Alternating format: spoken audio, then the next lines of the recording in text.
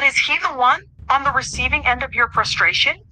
Is he the one you're splattering with juicy comebacks, spoken with disgust against the inside glass of your windshield while driving down the road, rehearsing the script for your next altercation?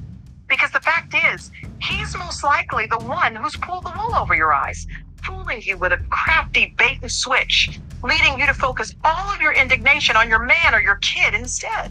He wants you miserable and exhausted and joyless and undone.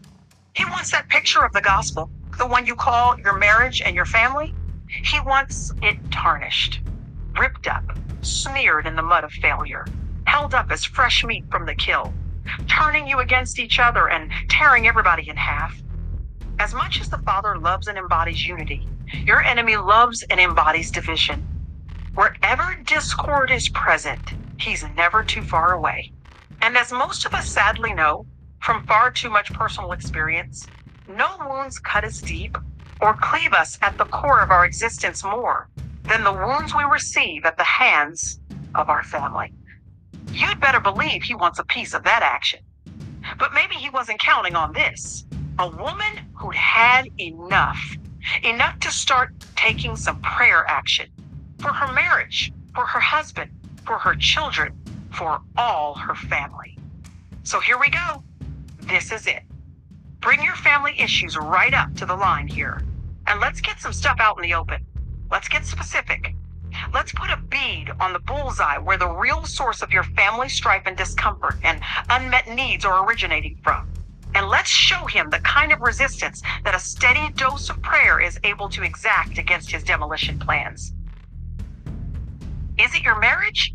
Then quit trying to be the Holy Spirit in your relationship, responsible for poking and prodding that husband of yours until he finally sees things the same way you see them.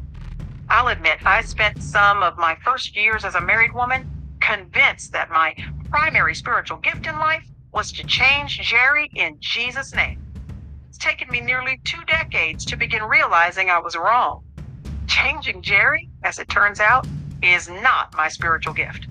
Nowhere in 1 Corinthians 12 or anywhere else in Scripture where the divinely infused gifts of God's Spirit are listed does, quote unquote, improving thy husband appear as even a footnoted selection.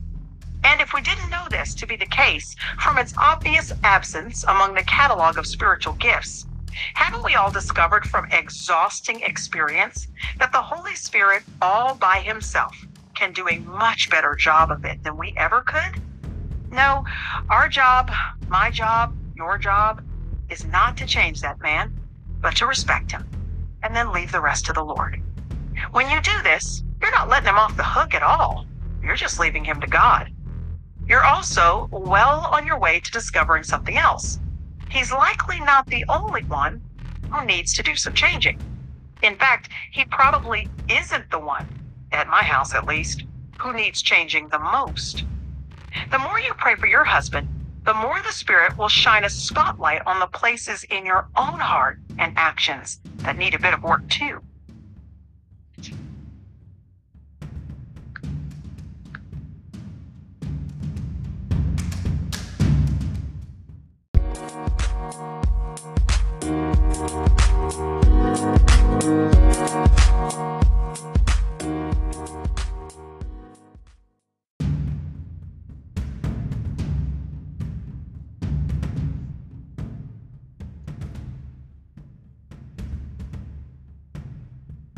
The only effective way to fight in marriage is to pray. The way to see the real truth behind whatever's happening in this whole situation of yours is to pray. The way to get the wheels moving again that have clogged up or perhaps totally come off is to pray. Prayer is how we isolate the real problems. Prayer is how we get up behind those problems and attack them at the roots. It's how we isolate the real enemy. It's how we keep him on his heels and off our man. And prayer is also how God gets through to us. Even while we're praying for our husband, convincing us that maybe what our husband needs most right now is for his wife to become a soft, safe place for him to land, rather than a prickly, nagging source of contention that only agitates him and makes things worse. So even if things are going pretty well for you right now, Even if you don't have a lot to complain about or feel upset over, the enemy's still there, whether in full-on attack mode or lurking in wait for the next possible opportunity to infiltrate. So pray, and pray fervently. Is it your children? The Bible says in Psalm 127:4 that our children are like arrows in the hand of a warrior.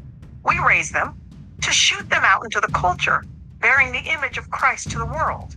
Sounds again, then, like a place that would qualify as a major area of concern for an enemy who doesn't want any vestige of Christian valor and virtue running loose out there where, I don't know, they may take bold stands of faith and influence around their college friends, might pastor a church or run a business or become involved in missions and ministry opportunities that honor Christ and actively serve hundreds of people. Worst of all, they might just marry and raise a whole other generation of little Christ followers, keeping your family burning red hot on enemy radar long beyond your lifetime, spinning up a legacy of faith that spirals forward, undaunted into the future. Your enemy can't be having any of that now, can he? So don't be surprised when he starts coming after your kids. And don't think it's all because they're being headstrong or peer dependent or careless or lazy. Satan knows the parts of their character, both their strengths and their weaknesses, where he can worm in and try stunting their growth, their potential, and their confidence. One of my sons, for example, has always been prone toward fear and anxiety. Ever since he was a small child, he's shown a noticeable bent toward this kind of emotional response to external stimuli.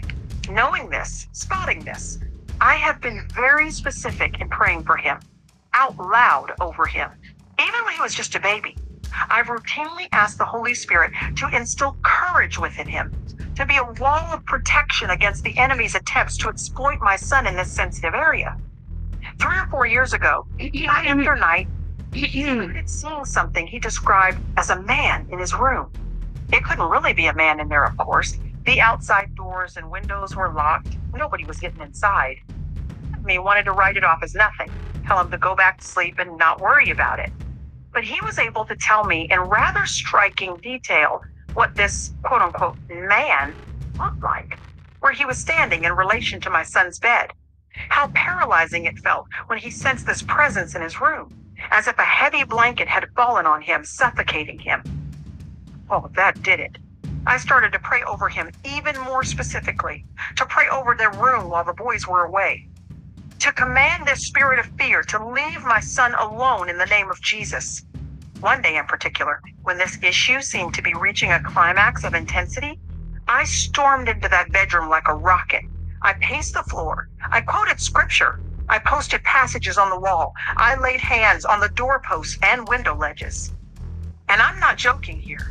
That was the last day my boy ever mentioned that man.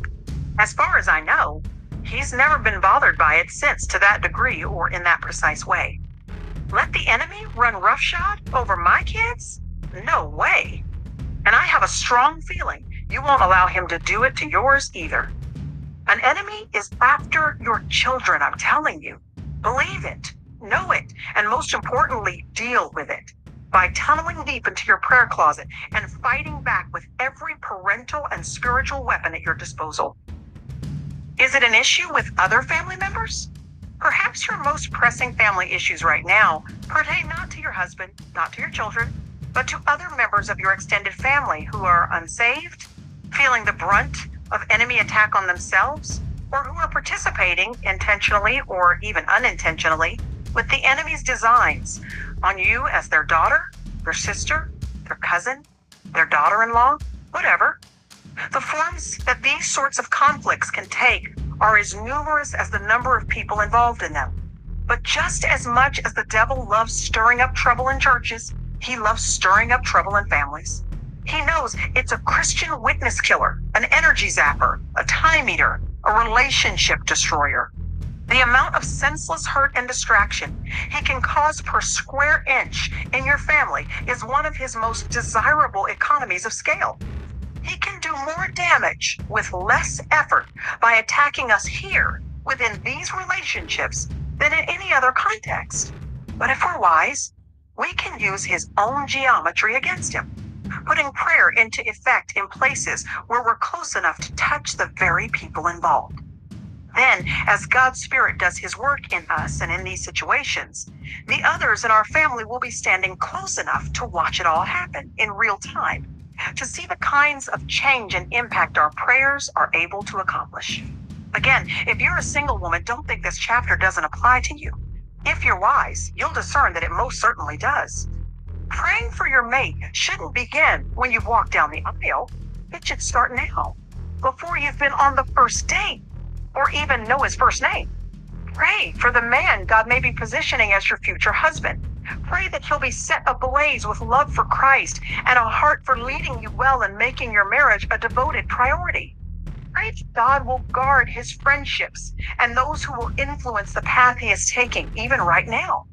Pray that his passions will be attuned with an authentic faith, that his purity will be a matter of deep commitment, and that God will superintend the circumstances that bring the two of you together, all in his perfect plan and his perfect timing.